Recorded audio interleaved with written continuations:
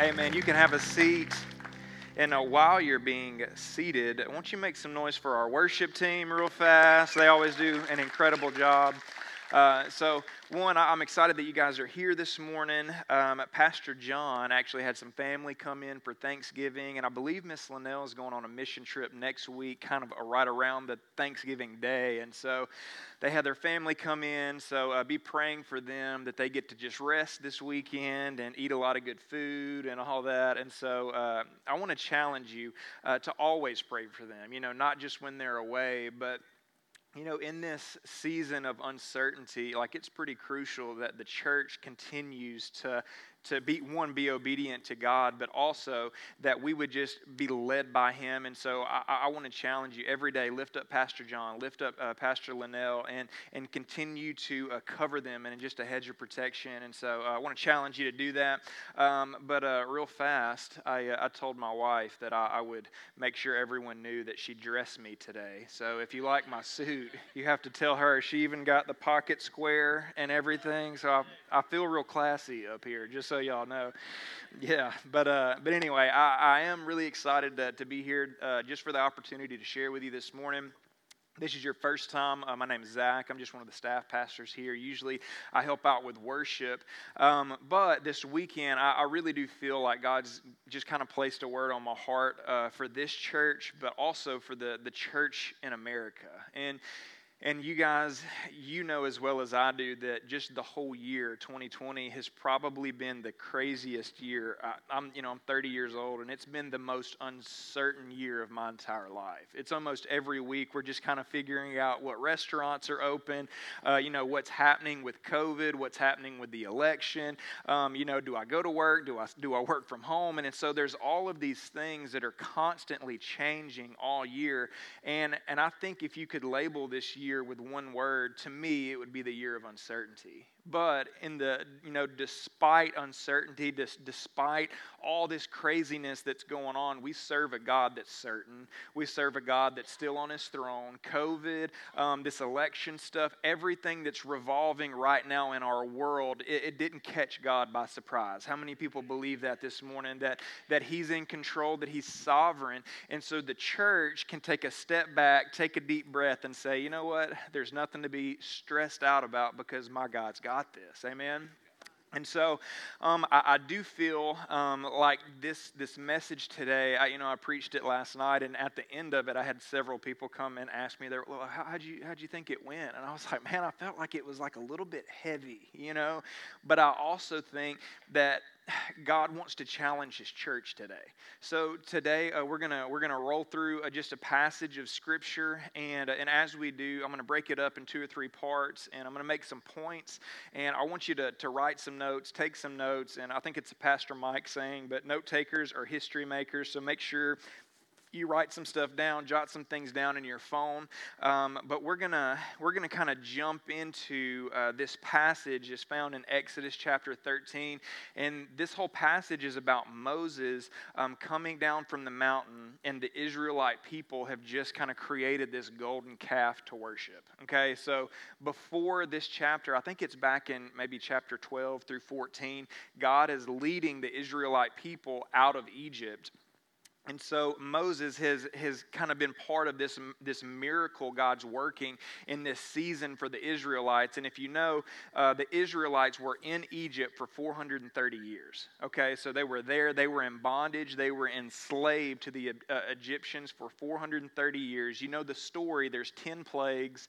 And the plagues alone are miracles in themselves that the Israelites got to see firsthand just through the plagues. But then right after the plagues, when Moses led the Israelite people out of Egypt, he split the Red Sea, and millions of people walked through on dry ground. So that also by itself is a miracle in itself. And so we find ourselves in this season where the Israelite people, they've been delivered from Egypt. They've been led out by Moses. And just to give you kind of a time frame here, they were led out of Egypt in about our month of April. Just so you kind of get this in your head. Moses, just a few months later, about June and July, he goes up on the mountain of Sinai, and whenever he's there for 40 days. God gives him the 10 Commandments on 2 stone tablets, and then while Moses is away, the Israelite people fashion a golden calf to worship. Okay, so just so you know, that's where this story picks up, and literally the title of this passage is the golden calf. So I'm going to read through this. It's kind of a big chunk of scripture, but I think it's okay to read the Bible when you're at church. So we're gonna read through this, and as we do, follow along. If you've got a Bible, follow along on the screen or your phone. But anyway, Exodus 32, verse 1. It says, "When the people saw that Moses was so long in coming down from the mountain, they gathered around Aaron and said, 'Come, make us gods who will go before us. As for this fellow Moses who brought us up out of Egypt, we don't know what has happened to him.'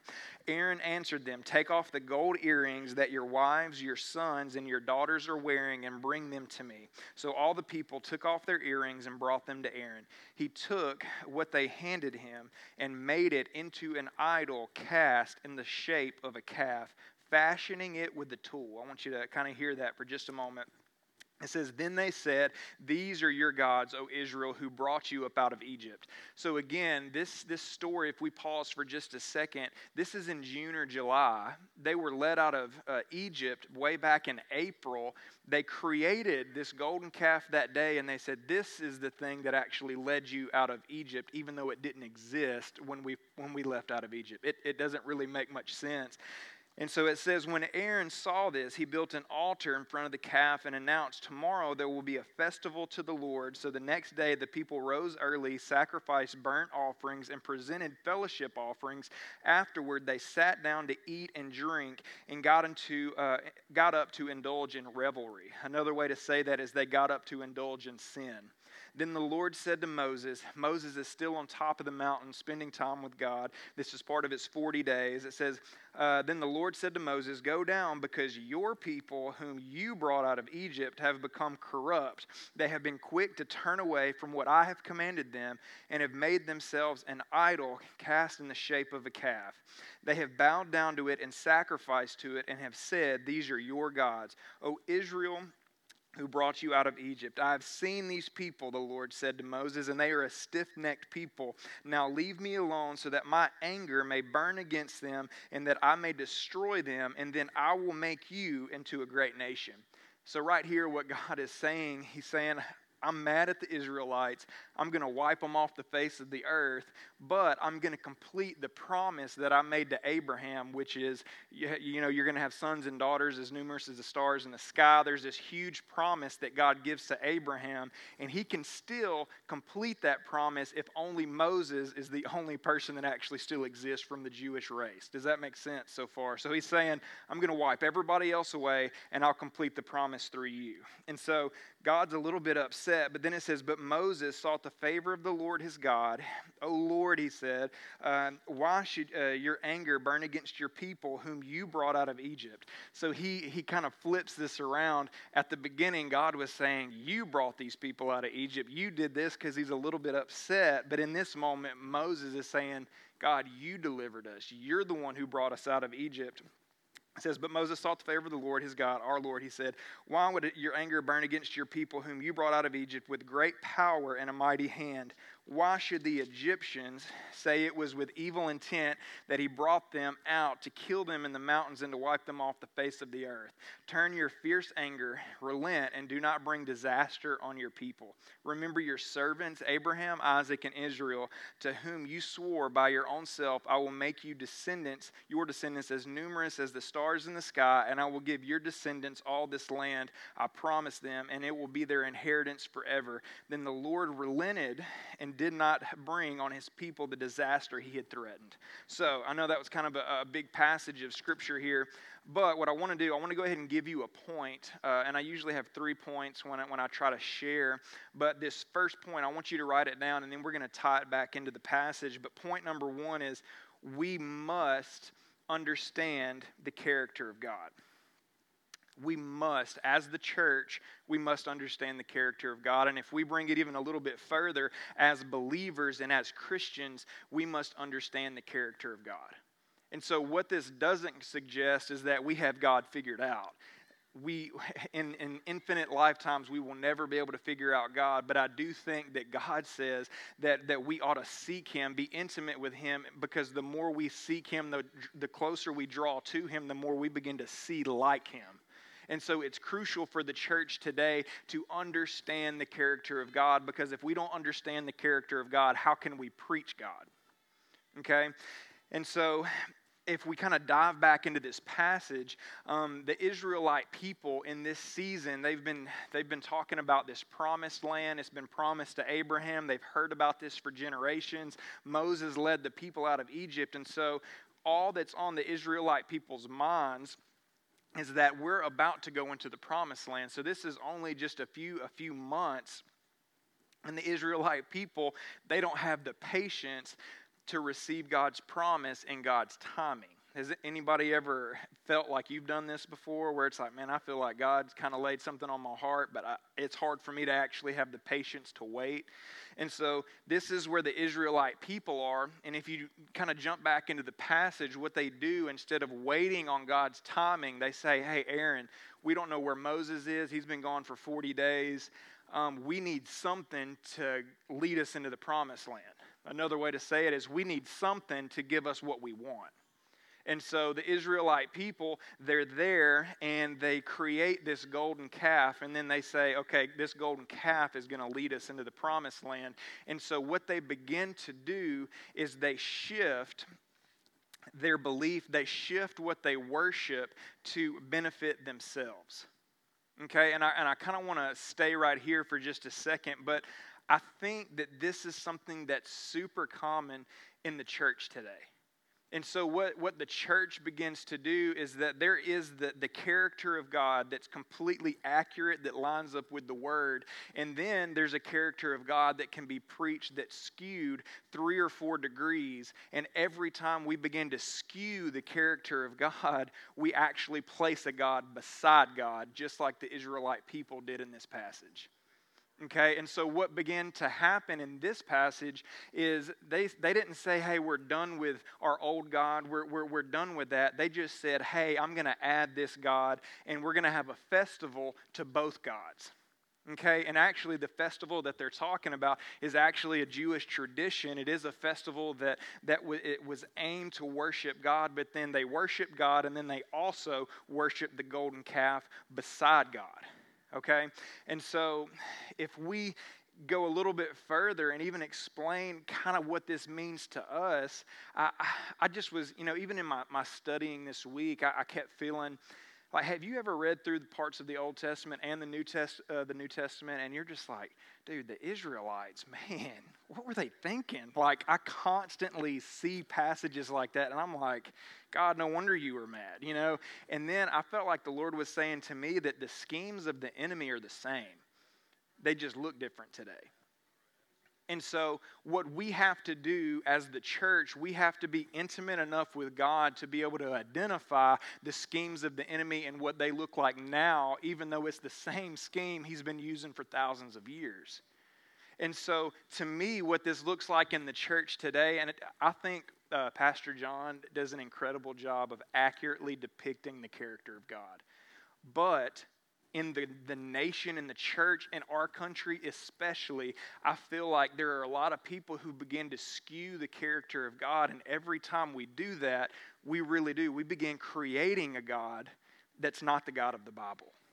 Okay? And it's a scary thing that the church can be filled with people that come in and worship a God they created and not the one that created them.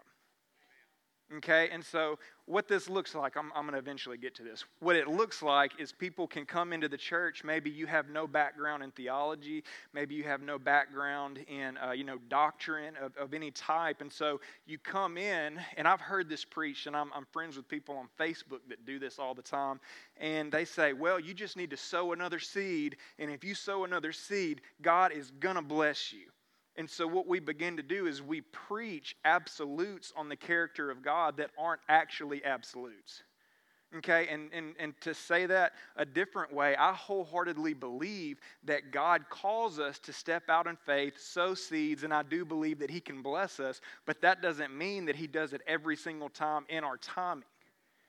Another way to say it is you just need to have a little bit more faith, and if you just had a little bit more faith, God would heal you. And so my healing is then dependent on me, and I want to tell you, I can't heal anybody. Can you? If you can, let me know. My knee hurts. You know what I mean? Like, there's lots of things that we can do.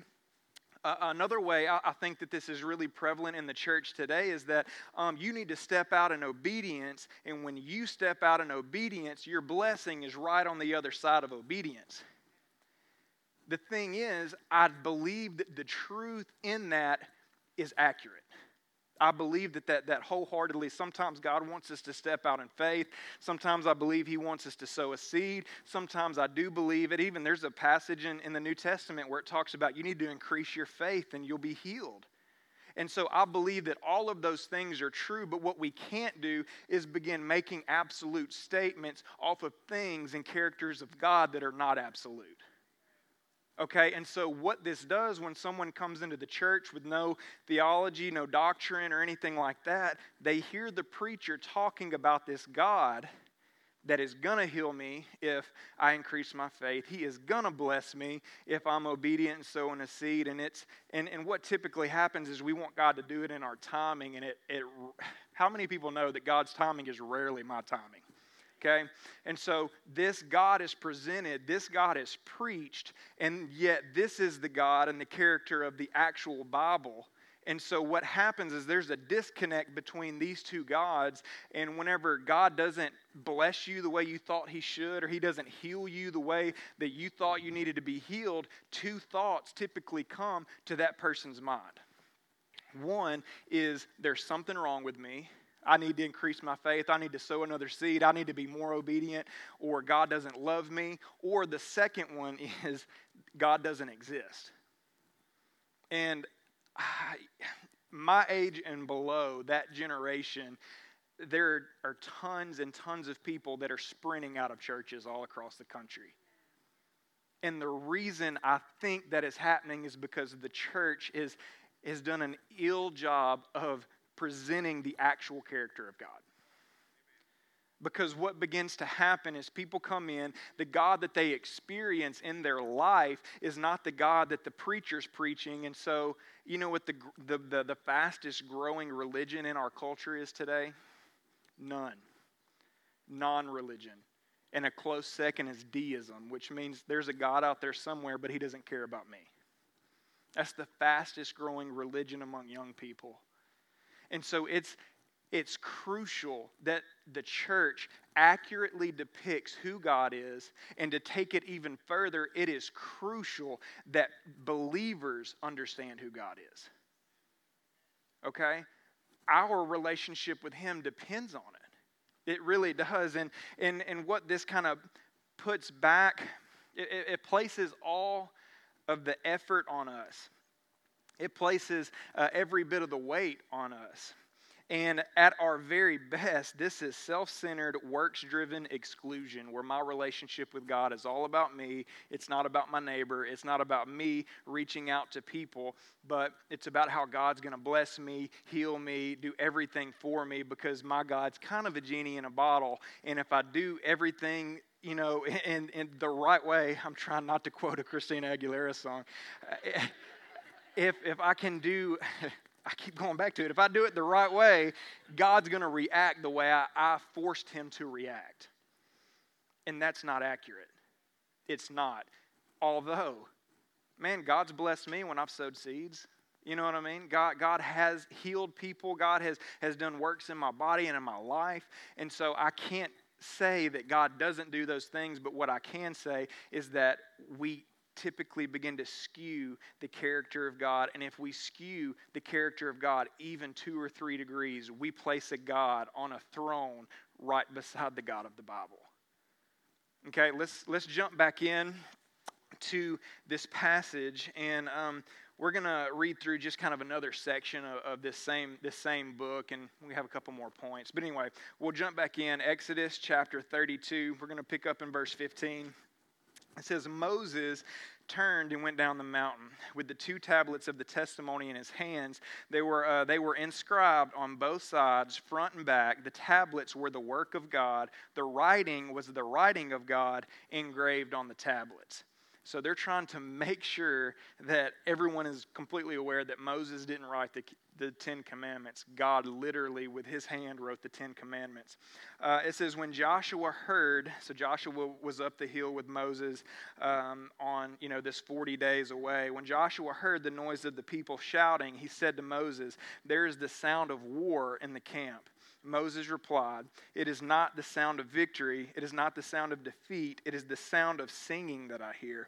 When Moses approached the camp and saw the calf and the dancing, his anger burned, and he threw down the tablets out of his hands, breaking them into pieces at the foot of the mountain. He took the calf they had made and burned it in the fire. Then he ground it to powder, scattered it on the water, and then made the Israelites drink it. Boy, he wasn't playing. It said, he said to Aaron, what did these people do to you that you led them into such great sin? Do not be angry, my lord, Aaron answered. You know how prone these people are to evil.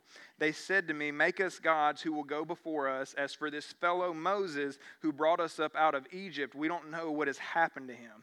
So I told them, whoever has any gold jewelry, take it off. Then they gave me the gold. I threw it in the fire, and out came this calf. And so I think it's pretty entertaining. How many people have kids and they do something dumb, or you've done this before, and it's like, oh, I fashioned this golden calf, but then whenever somebody really asks me about it, you're like, man, I don't know. Somebody's earring fell off into the fire and a golden calf came out. Like the stories don't line up. And so Moses, he comes down the hill, and he's upset with the Israelite people, and this kind of leads me to point number 2, and I'm going to tie this back in, but point number 2, I want you to write this down, is we must keep God on his throne. As the church, as Christians, as believers, we have to keep God on the right position on his throne. We can't keep God on his throne without understanding the character of God. Because if we don't understand the character of God and we begin to skew the character of God, again, we're placing a God beside God. And literally the first commandment says, there will be no other gods beside me. And so while God is writing this on stone tablets up the hill, the Israelite people are down the hill, literally creating a God to sit beside God. And I want to tell you again, what does this mean for us today? Because whenever we read the Word, we have to find some sort of practical application that says, I don't think I have like a literal golden calf in my life, but what does this look like for me today? And I want to tell you, whatever the culture worships, that tends to leak over and spill into the religious culture. And so if you know anything about this passage, I didn't know this until I actually started studying a little bit this week, but they made a calf. So a calf is a small bull. And if you know anything about this era, and when they left Egypt, guess what was one of the most highly regarded gods in Egypt? A bull. Okay? Also, they're surrounded by the land of Canaan, and in that season, one of the most regarded and highly worshipped gods in the land of Canaan was also a bull. What is a small bull? A calf. So what this means to me is that this is symbolic of compromise. Because I think Egypt is symbolic of the past that Israel had being in bondage. And so they're saying, well, Egypt worshipped a bull, and so we're going to kind of worship that, but we're going to worship a calf, which is not as bad as a bull.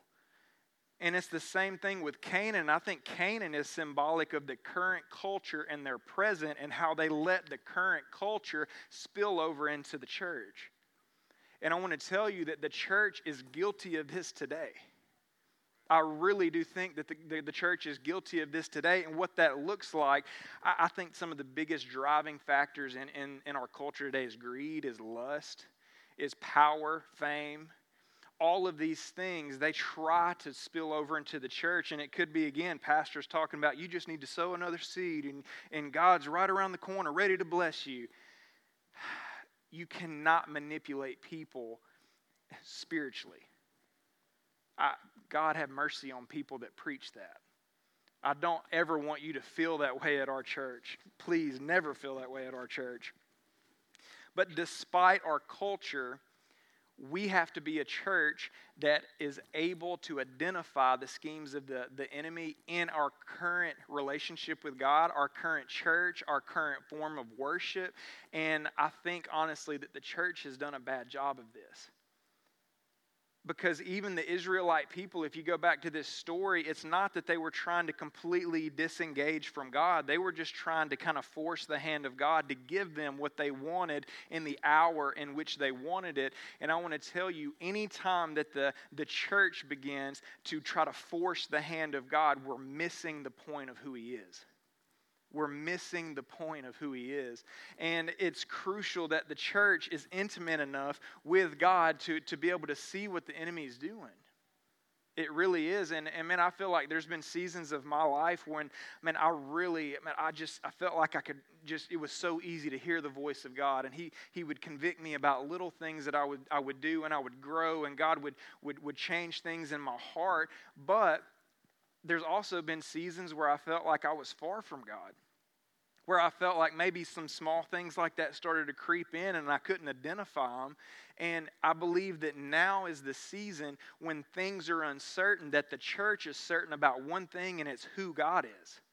It's about what Jesus came to do so I could be set free and made whole, not so I could be a good person, but because so I could be a person that wholeheartedly worshiped Him, that followed Him, and got other people there too. And I want to tell you that the church is really not doing a good job of that today. But we must do a good job of that. It's our purpose. And to me, that's one of the biggest shifts in your life as you begin to choose to follow Christ. When you accept Him, He brings you peace, He brings you purpose, which means that there's some driving force for us to go out and do something. And what I don't want you to do is get lost in the, I've got to do more to please God. But I do want to tell you that if He has a purpose for you, that means that there's something for us to do. And we have to be a people that are willing to be obedient to that. But what we begin to do as believers and as of the church is we begin creating these gods that are very similar to the God of the Bible, but it's skewed just enough that we're creating another throne for Him to sit on. And I want to tell you, we can't do that as the church. We can't do that as the church. So despite our culture, despite what surrounds us today, we've got to trust that He's certain, that our faith is in Him, and He's our rock through no matter what we face. Amen? Amen.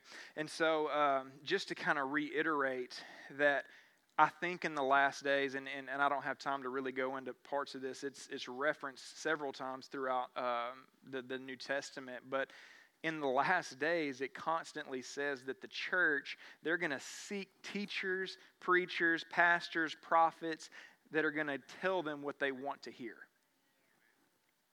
And I want to tell you that today we have to take a step back and redefine what the word good means.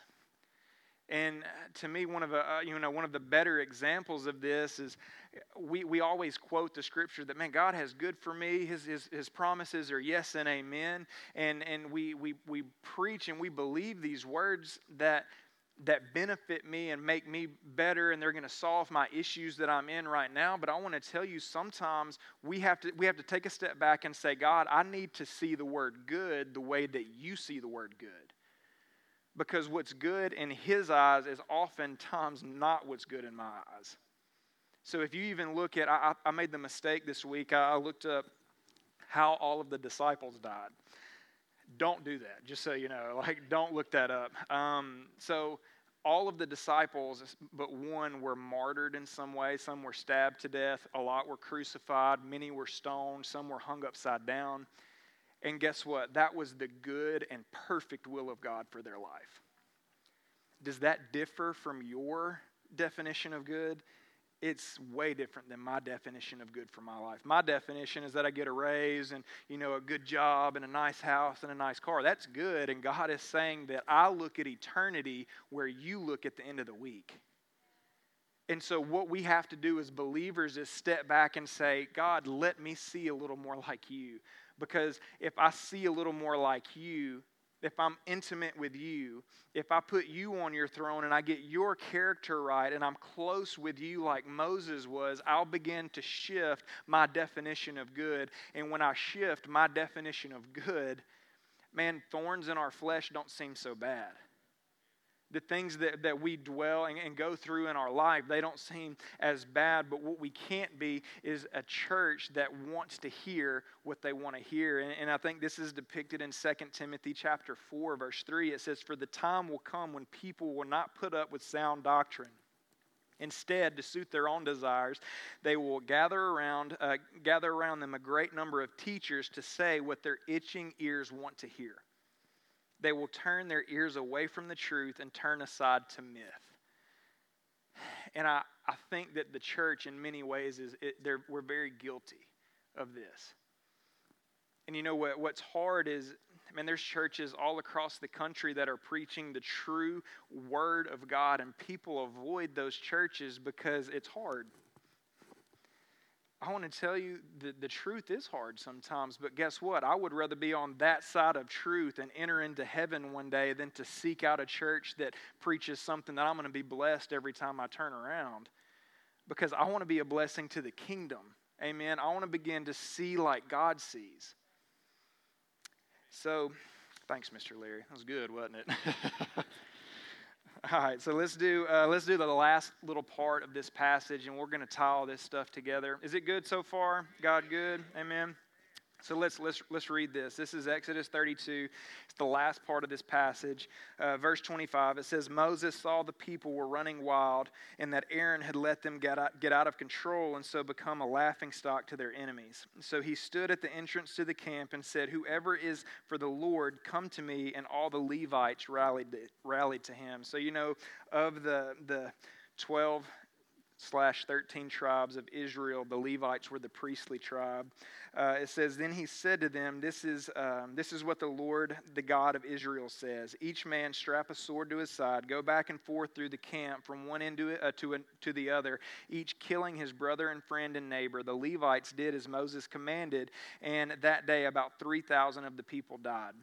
And so what Moses is saying, anyone who's flagrantly out here worshiping this golden calf, go out and slay them. We're not playing with that. Dude, Moses didn't play games, y'all. He was serious. It says, "Then Moses said, 'You have been set apart to the Lord today, for you were against your sons, your brothers, and he has blessed you this day.' The next day Moses said to the people, 'You have committed a great sin, but now I will go up to the Lord. Perhaps I can make atonement for your sin.'" And just a quick thought on this. What he's saying is, and it kind of, let me read this next part and I'll explain this. It says, Moses went back to the Lord and said, "Oh, what a great sin these people have committed. They have made themselves gods of gold, but now please forgive their sin. But if not, then blot me out of the book you have written." So what Moses is saying, he said, I know that my people have sinned, and yet instead of casting on them their burden and the weight of their sin, put it on me.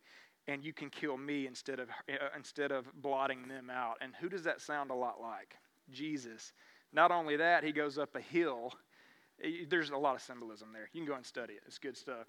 The Lord replied to Moses, "Whoever has sinned against me, I will blot out of my book. Now go, lead the people to the place I spoke of, and my angel will go before you. However, when the time comes for me to punish, I will punish them for their sin." And the Lord struck the people with a plague because of what they did with the calf Aaron had made. So, this kind of leads me to my last point. I want you to write this down.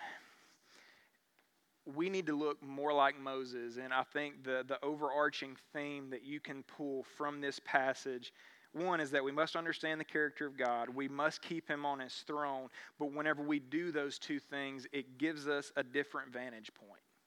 And so this is point number 3. We must change our vantage point.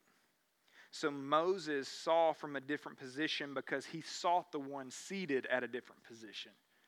And I think that now more than ever, this is the time for the church to rise up and say, you know what, I'm sick and tired of this skewed character of God. I want to follow him wholeheartedly. And even though I might face persecution, even though I might be broken, even though I might find myself in difficult situations, I would rather see from his vantage point than mine. I would rather see the way God sees than the way the culture wants me to see. I would rather fight for the things that God wants me to fight for than the things that the culture suggests that I should be focused on. And I want to tell you, lay all that stuff aside. That's what God wants us to do today. We have to change the way that we live our life. We have to change the way we view our situations. We have to change our definition of good. And, just this week I was just kind of preparing, and I kept being reminded of a story, and it's about one of my best friends, and he's actually here today. Mylon Honey's in the back. So he plays worship with us all the time. He's a drummer, and man, we've played together 15 years. It's been a long time, and he's taught me a ton about worship. He's one of my best friends, and he's one of the greatest people that I know. But the reason I say that is because Mylon, he sees from a different vantage point than other people that I know see, even myself a lot of the time. And if you know him, several years ago, he's a drummer, and he started losing strength in his right hand. And couldn't figure it out, went to the doctors, couldn't figure out what was going on. And as a drummer, most people would be devastated that, man, I don't know that I can even play drums anymore. And I remember every week, man, we'd pray that God would heal him, and we'd come into the connection, and he would play with us, and he would tie this stick to his hand, and he would get up there and worship. And if you know Mylon, he's probably the happiest drummer I've ever seen in my entire life. But he gets up there, and he'll tie this stick on his hand, and he'll just crush it, on the drums. He'll worship with us. And we've been to conferences, we've led worship at different events, and so often the thought is, man, I'm believing God's going to heal you. And I remember I heard Mylon explain it one time, and he says, every time I get up there to help lead worship, it reminds me that I am wholeheartedly, completely dependent on him to play through me to worship him. And he said, if I'm healed, I don't even want the chance of me losing my dependence on him. So what he says is he would rather have the thorn in the flesh because it makes him dependent on him. To me, that's the perfect depiction of how the church needs to be today. So instead of, man, God fixing every one of my problems, him meeting every little financial need, him doing every little thing that I want him to do, we need to step back and say, God, if I have to bear this thorn in my flesh until I walk through the pearly gates, so be it, because you're good. God, if I give you every penny for the rest of my life and you never bless me financially, so be it, I owe you more. If I breathe every breath a worship song and a prayer to you, God, you still deserve more. And that's what the weight is, and even referring back to some of these points about, man, all this stuff rests on me and how I have to have more faith. I have to sow another seed. I need to be more obedient. And I feel like God's saying, forget all of that stuff. The price was paid because you couldn't pay it, so stop trying to pay it. How many people are guilty of that? Guys, especially, you want to work for it. You can't work for it. Today, God wants to change our vantage point.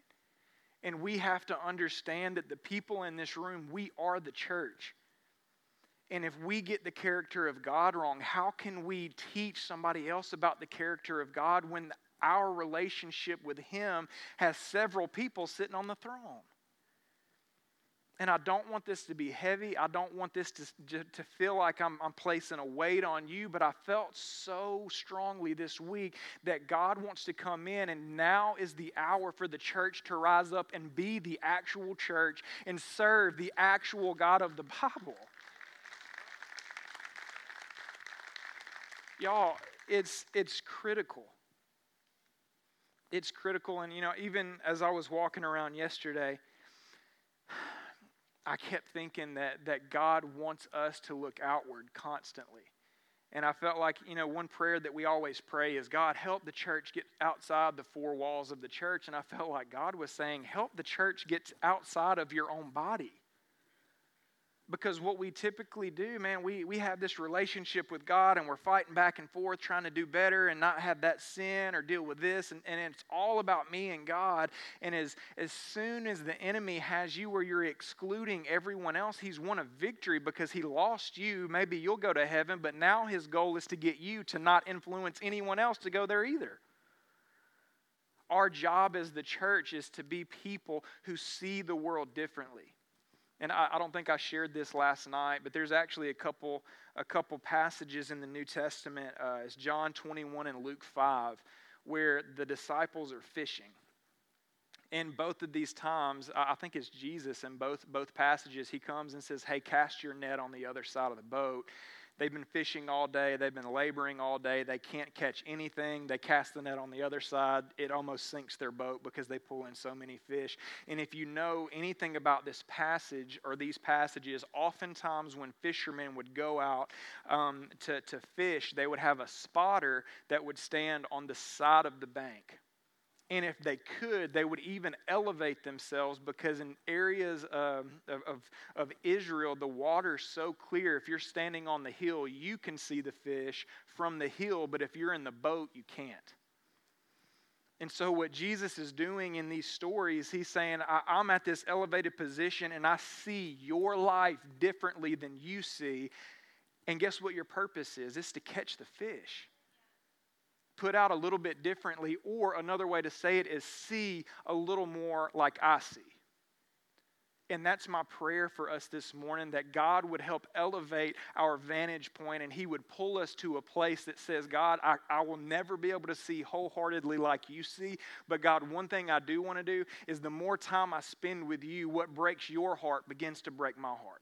And I want to tell you the thing that breaks his heart are lost people. What can we do as a church to reel them in? What can we do as a church to see from a different vantage point? What can we do as a church to fish differently? And I think one thing that we can do as a church is get the character of God right. Keep God on his throne and push away every other God. See from his perspective. So I want to invite the band up, and in just a second, I want to do something that's maybe a little bit different this morning, but I want us to take just a moment to kind of be a bit introspective and let God just kind of speak to our hearts. And that was my prayer for you all morning this morning, is that God would speak to our hearts in this moment. But real fast, we're going to kind of turn the lights down. I want everybody to close your eyes for just a moment. And I have a couple questions. One is, if you've been in a position where you feel like maybe you've let other gods kind of creep in beside God. You feel like maybe you've kind of missed the character of God, or maybe you've tried to force the hand of God or force the timing of God.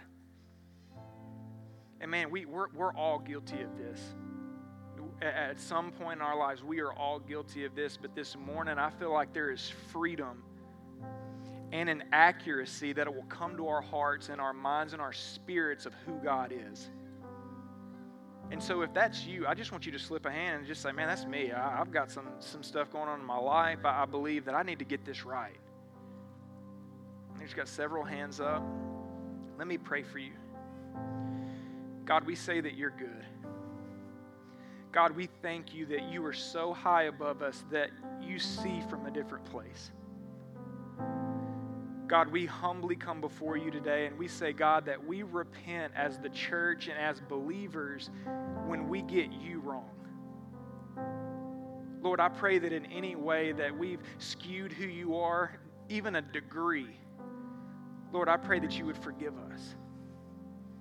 Lord, I pray that you would help us come before you wholeheartedly, Lord, that there would be no other God beside you, that there would be no other throne beside you, that we would get off our own throne, and Lord, that we would worship you seated alone.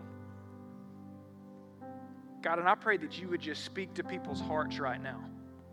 Any way that we've made idols, any way that we've made other gods, any way, Lord, that we have been unfaithful to you.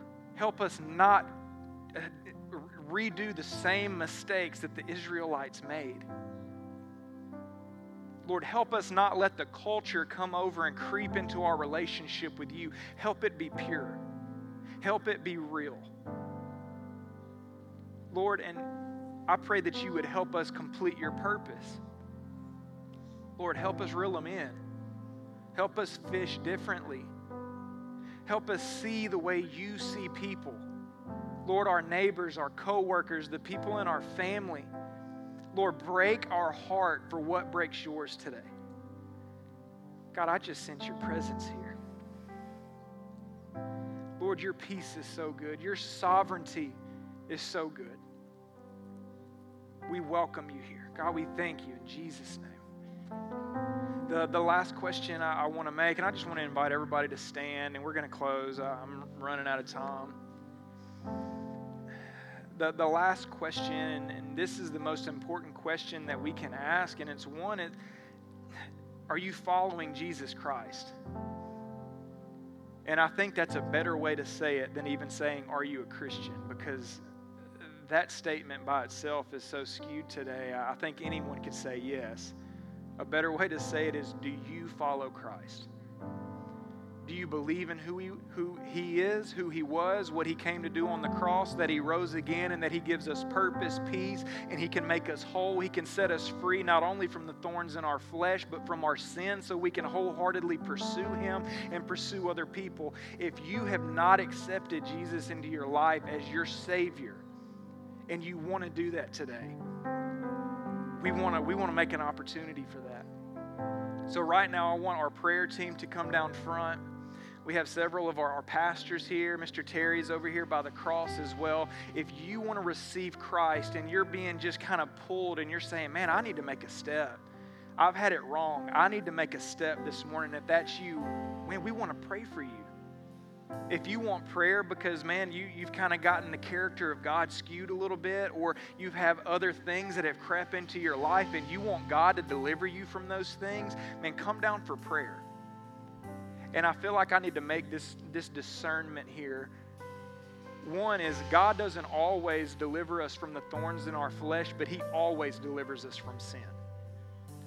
Okay? If you're struggling with sin, God can and will, right in this moment, deliver you. That's something that is an absolute. So really fast, let's pray one last time. We're going to go into a worship song. And I just pray that, man, God would just work on our hearts this morning. Amen. Won't you pray with me? So, Lord, we thank you for every heart that's here. And, Lord, I pray that we wouldn't leave here with a weight, but, Lord, that we would leave here with a freedom because you're in control. There's nothing for us to fear because, God, you communicate with us. Lord, you forgive us and you have mercy and grace. And, Lord, we ask that this morning that you would help us draw close to you. Help us be your hands and feet. Bless your people today. God, we thank you, Lord, we love you, and we say all these things in Jesus' name. And everybody said, amen, amen. We're going to worship. If you need prayer for anything at all, come pray. We'd love to pray for you. Amen. So we pour out our praise, pour out our praises, your breath in our lungs. So we pour out our praise to you, only it's your breath in our lungs. So we pour out our praise, pour out our praise, it's your breath in our lungs. So we pour out our praise to you, only to you. Amen, amen. Well, we're going to continue to worship, and you are welcome to stick around and worship with us. Our prayer team is going to